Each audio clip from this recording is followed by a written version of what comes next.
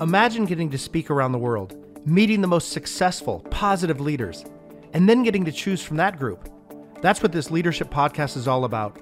Learning from the best, how to be your best, so that we can challenge ourselves to lead with purpose, impacting lives and changing communities.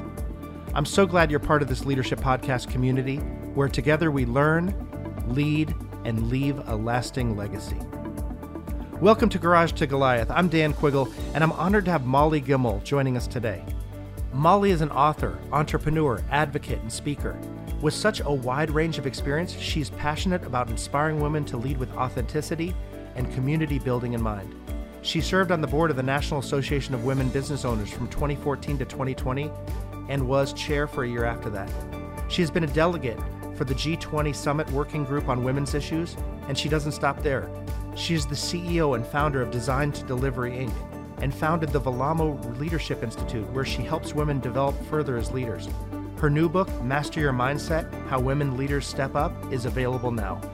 So Molly, thank you so much for being here today. I'm super excited to talk with you. So first and foremost, Molly, wow, you have so much that you've done and are doing right now. I'm curious about how how and where it all started. When did you kind of discover your passion for leadership? Tell me a little bit about yourself. Sure. Well, I started my business in 2001 after 10 years working in the corporate world. I was at Deloitte, and one of my coworkers and I started talking and decided to leave and start our own company.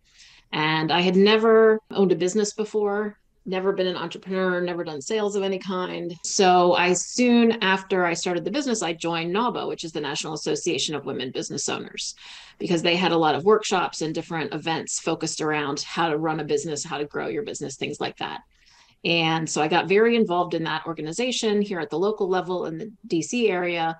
And then after several years on the local chapter board, served as chapter president, all that, got involved at the national level because it's a big organization. We've got 50 some chapters across the country, and not only are there local chapters, but then there's also the national organization. And so I got involved there, volunteered for several committees, and then joined the national board of directors, and then spent 6 years on the national board, including a year as chair of the board. And so really it's my NAWBO experience that got me interested in leadership, because I just found it really interesting. I would see that some of our chapters would be thriving and growing, and then a few years later would be struggling, or vice versa, would be struggling and a few years later would be growing and thriving. And when you looked at the reasons behind those things, it was almost always leadership, the chapter leadership, because it's a volunteer organization. The chapter presidents change every year. It's always someone different. And so seeing the difference of how much difference the leader actually makes to the success of the organization, I found it really, really interesting. So as my term on the national board ended a few years ago, I started really looking into the subject and decided to write the book about it. Nice. It's interesting you say that, because so I used to speak a lot for Leadership Institute as an organization. We speak on college campuses. And what I loved about that, one of the things that we used to say is, hey, we won't judge your success by what you do while you lead. I mean, we will to an extent, but what happens when you're gone? Like, does the organization just crumble? Have you just built it around yourself? So I think you got to see that firsthand with all these organizations across the country, and leadership does matter, whether it's in a family, whether it's in a business, or a sports team, whatever it is. So, so you're a huge inspiration to so many women, and I commend you for that. Thank you. Can you think of a mentor or person who, first inspired you to be the best version of yourself? Oh, so many. So many. Yeah. Early in my career, I had several bosses, several mentors who were really instrumental in pushing me to step up and take leadership positions and take on responsibilities that were outside my comfort zone. But they saw that I had the potential, the ability to do those things. And then later, after I started my business and got involved in NAWBO, there were several women who again saw potential in me, asked me to step up and join the chapter board, for example, or be the chapter president, or participate on the national committees, and really encouraged me to step up and lead. So you say that like multiple people saw that, something in you. What do you think they were seeing in you? That's a good question. I never really thought about that. I guess they just saw that I had the ability to do more than I was doing at the time. or that maybe they saw that, one of my strengths and one of the things I talk about in the book is connecting with people, how important it is to be a leader. And I've always been a connector. I always have had big groups of friends, and I've always kind of been the organizer of the things and the activities and stuff. And so I guess they saw that I have a tendency to bring people in and to make them feel connected and feel belonging and included. And so, and that's, I think, one of my strengths. And I think it's also one of the important characteristics of an effective leader. Well, they say if you ever want something done, you should ask a busy person, because the first thing they'll say is, I don't have time for that. And then they'll get it done right away. Exactly. They're just so used to that. So maybe you're one of those people. I could see it already. But no, it is interesting because your work revolves heavily around giving other women the tools and skills they need to lead effectively. And so amongst the women that you coach, like, what would you say is the first thing you try to instill in them? The first thing I try to instill in them is confidence in themselves as a leader, because so many women weren't brought up to think of themselves that way. They have the ability, they have the skills that are necessary, but it's a mindset issue. And so trying to let them know, yes, you are a leader. Yes, you do have this ability. Yes, you can effectively lead people, I think is the very first thing that you have to make sure that they know. Get them past the imposter syndrome, get them past the negative Nancy in their head, and make them understand and believe in themselves as a leader. Well, also, it is interesting because I've been fortunate to have my own companies, and it, you not only have to be right all the time, but it's very hard to show vulnerability, to show like emotion or to show concern. Like, I can't even imagine walking into a conference room and like, I don't even know what to do. You know what I mean? Like you kind of have to, at least the perception be, you know what to do. How does that play out? Like, just trying to be strong all the time for everyone around you. I'm sure you see that often. Well, you do, but you have to be strong, but you don't have to be perfect. You don't have to be right all the time. But the thing is that it's how you handle it when you're not. So I think it's more important. It's less important to be right all the time than it is to acknowledge when you have made a mistake and then correct it and take responsibility for it. I think that's more important. And that instills, actually, I think people respect a leader who does that more than they respect a leader who's right all the time. 100%. I love that. And there's no perfect. Come on. And you're never going to make all the decisions right all the time. And so I do love that it's the way you handle that and the way you communicate that and maybe even acknowledge it, accept it, and move forward based upon it. Absolutely. So what is the challenge that you see developing leaders running into most often? Like, how do you approach that issue? I don't know that there's one. There's so many challenges, especially for women as they're developing. Part of it is training. A lot of women don't get the training, and I think that's not just a woman thing. I think a lot of people are good at what they do, so they get promoted to manage other people who are doing that thing. And since they're good at that, they're expected to be good at managing that, and they're not, because it's a different skill set. And so I think a lot of people get put into these managerial leadership positions without the proper training, without necessarily having the right skills for those types of positions. And then on the women's side, I think the same kind of issues that have always affected women being put into leadership positions. There's still a lot of misogyny in the corporate world. There's a lot of the old boys network, and the women are left behind. And at the same time, there's a lot of women who are juggling personal responsibilities, caregiving for children, for aging parents, for expected to do a lot more of the housework, and a lot of single mothers and things like that. So, a lot of challenges. Lots of hats to be worn throughout the day. Exactly. In many different capacities. Yeah, no, I totally understand that. It's so interesting because I think that in leadership, a lot of it's kind of recognizing who you are and who you want to be. Mm-hmm. I mean, so how do you help them become kind of the best version of themselves? I think it's important that you figure out who you want to be and not necessarily model yourself, or not necessarily try to copy somebody else, because every person brings us very specific set of skills and experiences and attitudes and mindsets to the situation. And it's going to be different for everybody and in every situation. So I think to be the best that you can be, one, you have to figure out who you are. what are your values? What's important to you?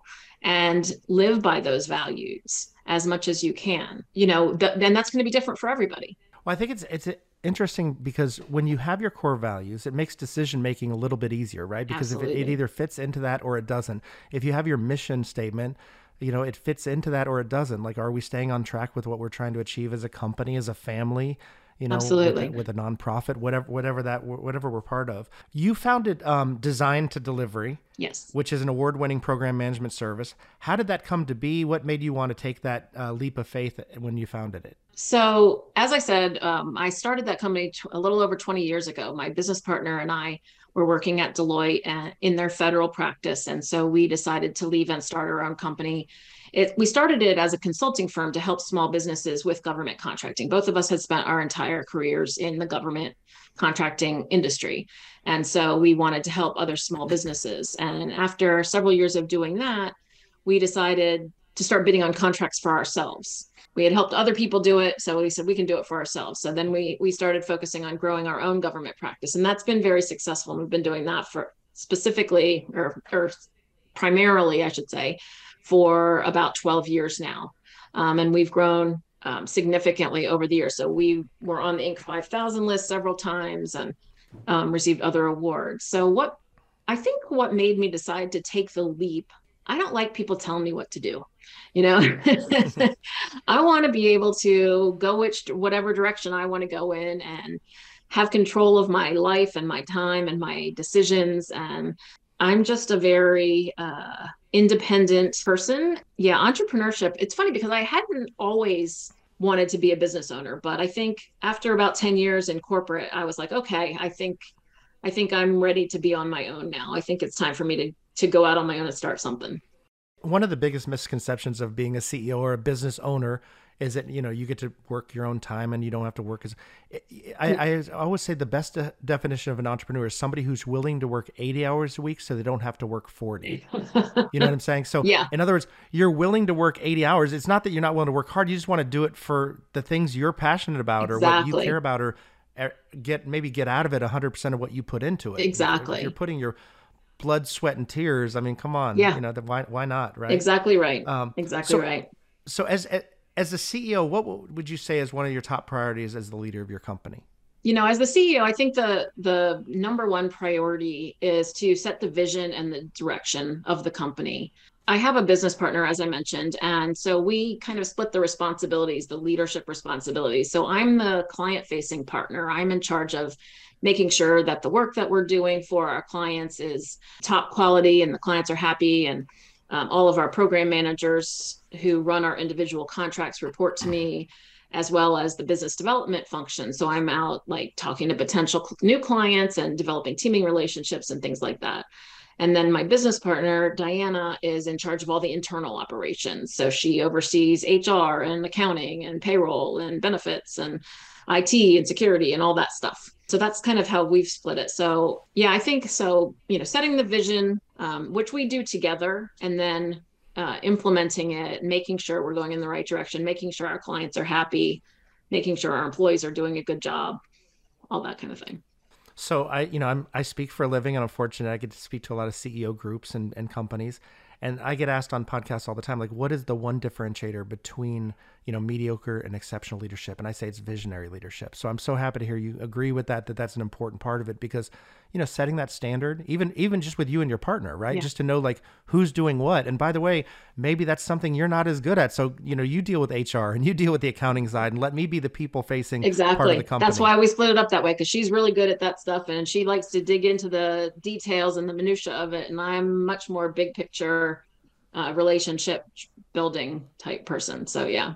So in line with that, you talk a lot about building community as a leader. Mm-hmm. And so if someone wants to create a community of their own, what would you say is the most important thing for them to keep in mind?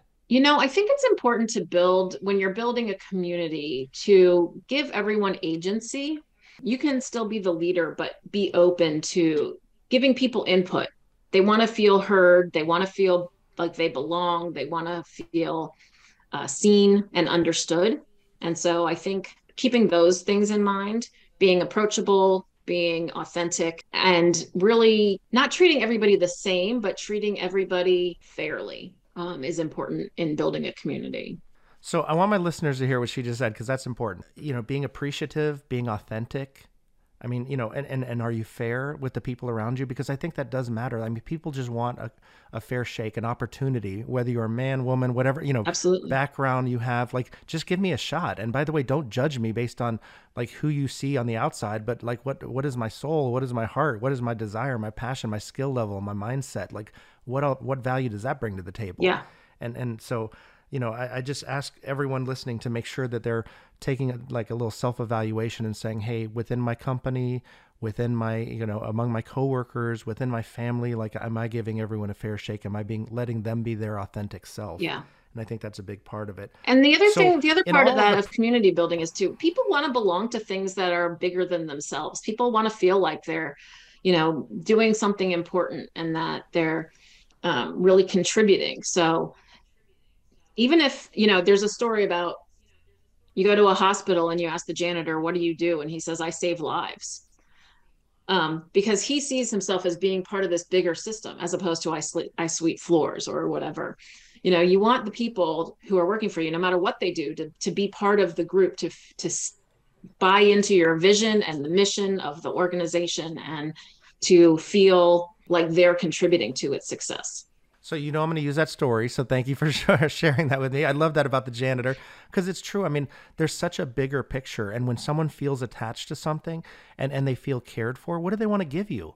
They're going to give you 100%, not because they have to, because they want to. Right. And in your own soul, there's a difference. Like when you want to be somewhere, when you want to be part of something. And so again, I challenge my listeners, like, to, have you created an environment within your family, within your company, whether you're the owner, whether you're, an employee, whatever you are, where the people around you not only want to be there, but they want to be around you. Yeah. They want to be part of what you're doing, because you've, in your own power zone, whether that's a lot or a little, created such an infectious attitude and vision for them that they want to be part of it. And it can be done within a family. It can be done within a company, but it starts with leadership. Absolutely. So, having a daughter that I've raised who's now 24, who I want to be a strong, independent person who, calls her own shots and creates her own opportunities, and having, a smart wife that, has in her own path, done great things. What does it mean for you to be an advocate for women? To me, it means supporting organizations that support women, helping women to be stronger and to be independent and self-sufficient, and then advocating for change to help women to get to those points, to be self-sufficient, to be taken care of, and then also to help change the laws and change the parts of society that keep women in that lesser position. So what barriers do you see for women in business that can be changed or improved upon right now? Well, right now, the pandemic has had a horrific effect on women in the workplace. The vast majority of jobs that were lost were jobs that were traditional women's jobs. Daycare, so many daycares closed, and childcare is unavailable or unaffordable for a lot of women. So a lot of women had to drop out of the workplace because they couldn't afford to put their kids in daycare. There's just all of those types of things, as well as the traditional hierarchy, especially at the higher levels of management. The older men who don't see women as equals, who want to be surrounded by guys who look like them.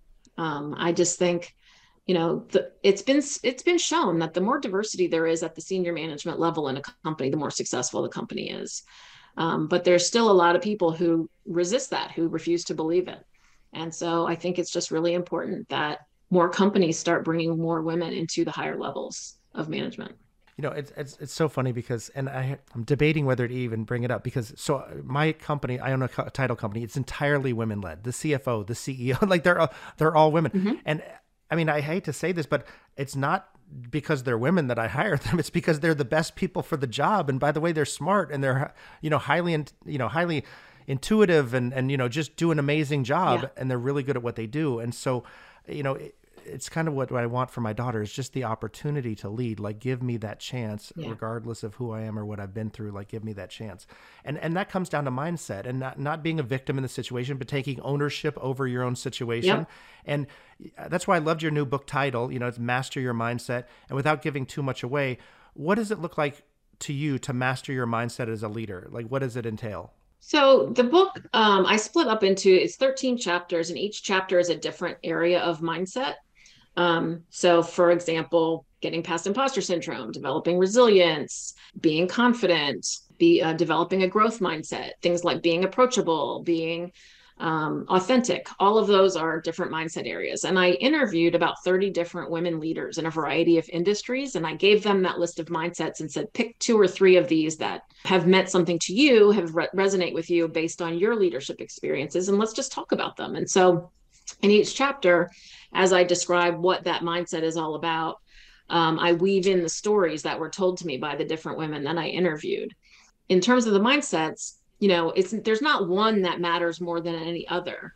And there's not just, and nobody's perfect at all of them, obviously, because nobody's perfect, right? But I think in order to be the most effective leader possible, you want to identify what those mindsets are, figure out where you stand in terms of how good you are at those different things, and then maybe identify some areas where you might need to beef up your skills a little bit or get your mind in a different place around those things. So I have this debate all the time. It talks about like your strengths, and doubling down on your strengths is trying to improve, what you're lacking or whatever. And what do you think about that? Because I mean, I'll let you answer the question before I tell you what I think. But do you focus on kind of what you need to be better at, or do you try to kind of double down on what you're really good at? I think it depends on the situation. In this case, with the mindsets, I think you should try to at least be decent at almost all of them if you can. In terms of skills, yes, I agree that there are some times that it makes more sense to focus on and really be good at the ones that you're good at and forget about the ones that you're not. I mean, I am horrible at foreign languages. So, you know what? I'm not going to spend my time taking Spanish classes because I know I'm not going to do it. I'm going to focus on doing things that I'm good at. I think when it comes to skill areas, you should more focus on improving the things you're good at and letting go of the things that you're not. But in terms of mindsets, I think it's more important to try to be better at the things that try to improve the things that are weaker for you. Well, this is horrible news because I just found out I'm never going to be a rock star. And maybe because I have no voice whatsoever. Right. So true story, sixth grade, 36 kids tried out for chorus, 35 made it. 1 did not. And the teacher I said, what do I do? Because, it's practice at 2:30. She goes, you can try again next year. I said, I'm not going to be here next year. I'm going on to middle school. She goes, then I'm sorry. So my entire life, if I sang around the house, my dad would say, don't you think that choir teacher knew what she was talking about? So anyway, so I guess I shouldn't try to create that skill because just give it up on that one. For me, but maybe I'll do some other things. But no, speaking of that and switching gears a little bit, I like hobbies, and I read that you enjoy gardening. I do. Yeah. When and how did you start that? Was that something from when you were early on in your life? Well, it's kind of funny because my mom is a big gardener, and when I was a kid, she always used to make me weed, and I hated it. And so I never really was into it that much. But then as I got older and got my own home, when I bought my first home, it had a little yard, and I was like, I think I want to make this prettier. And so I started, planting a few things here and there. And, as the years have gone by, I've gotten more and more into gardening. And in the home where I live now, I've completely removed my front yard and turned my entire front yard into a garden. So it's one of those things that as I've grown older, I've gotten more and more obsessed with it. Well, and I think this is good for my listeners to hear, because here's what I love about that. So it can be gardening, it can be music, it can be walks, whatever it is. I mean, kind of find something, an outlet to kind of get out and be able to spend some me time, yeah, and just from a mental health perspective, have that release, have that opportunity.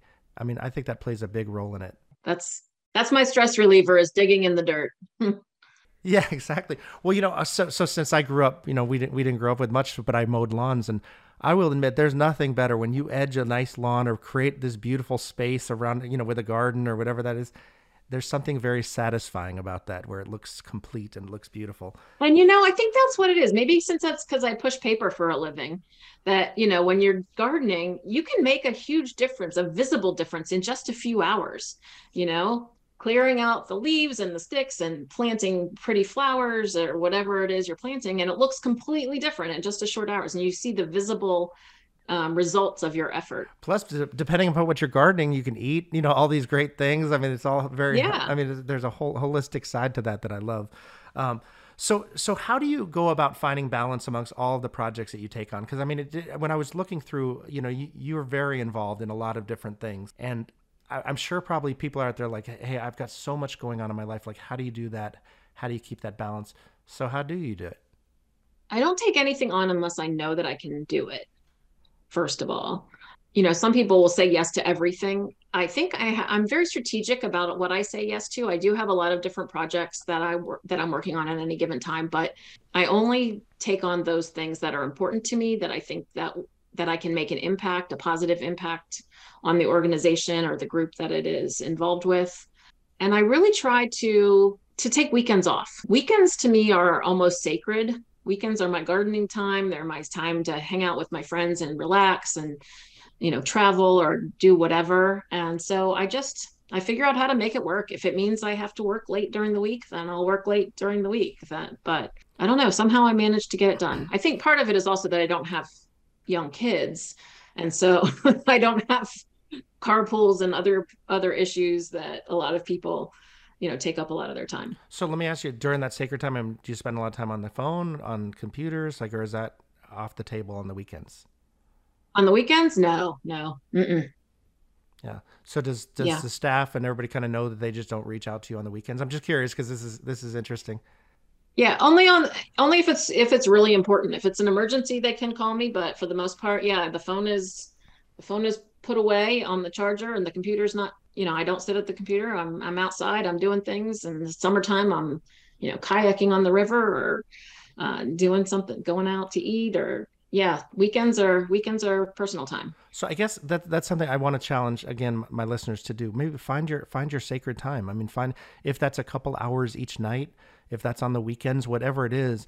But put down the cell phone, turn off the technology, engage with people. Mm-hmm. I talk a lot about the myth of work-life balance. Like, I don't think it's real. Like, I think it's the biggest lie on society. Because by the time we get done sleeping and working, how much time is left? Few hours each night. Right. And so I advocate work-life presence, be where you are and be there fully. And I love that on those weekends, that sacred time, that you are there fully, you are totally immersed in the situation, the project, whatever, the gardening, whatever it is, the kayaking. Yeah. I love that. So thank you for that. And I think that if we get anything out of today, it's creating that sacred time. It's allowing that to kind of propel you for the rest of the week or the next week that's to come. So absolutely. I think it's important because there's always going to be work that you can be doing. You just have to decide that it can wait. So before we go, and I appreciate your time, is there anything else you'd like to say that we haven't already talked about, or anything you'd like to plug or talk about that you're working on? My book, as you mentioned, just came out recently, last 2 weeks ago. It's called Master Your Mindset: How Women Leaders Step Up. And so it's available on Amazon and Barnes & Noble and all the different websites. And then I'm working on turning the book into an online course and creating a community around that. And so if anybody's interested in learning more about that, they can go to Vellamo at VELLAMO-leadership.com. And we'll make sure to put that in the show notes and all the different links and a link to the book and everything else. But Molly, thank you. Thank you so much for joining us today and sharing your insight and perspective. I know everyone can learn from it, and I'm grateful to have gotten to learn myself. So appreciate your time and lead well. Thank you for having me. I hope you got some great takeaways for your personal life and career and feel inspired to take on the challenges to create your future. I'm Dan Quiggle. Hope you enjoyed this episode of Garage to Goliath. Please share this podcast with your family, friends, and network. Also, please rate, review, and subscribe to this leadership podcast in iTunes or wherever you get your podcasts. Your feedback helps us improve and also gets the message out to more listeners around the world. To rate, review, and subscribe, please visit quigglegroup.com/iTunes. That's Quiggle, Quiggle, group.com/iTunes. Thank you for listening to Garage to Goliath. I'm Dan Quiggle. Lead well.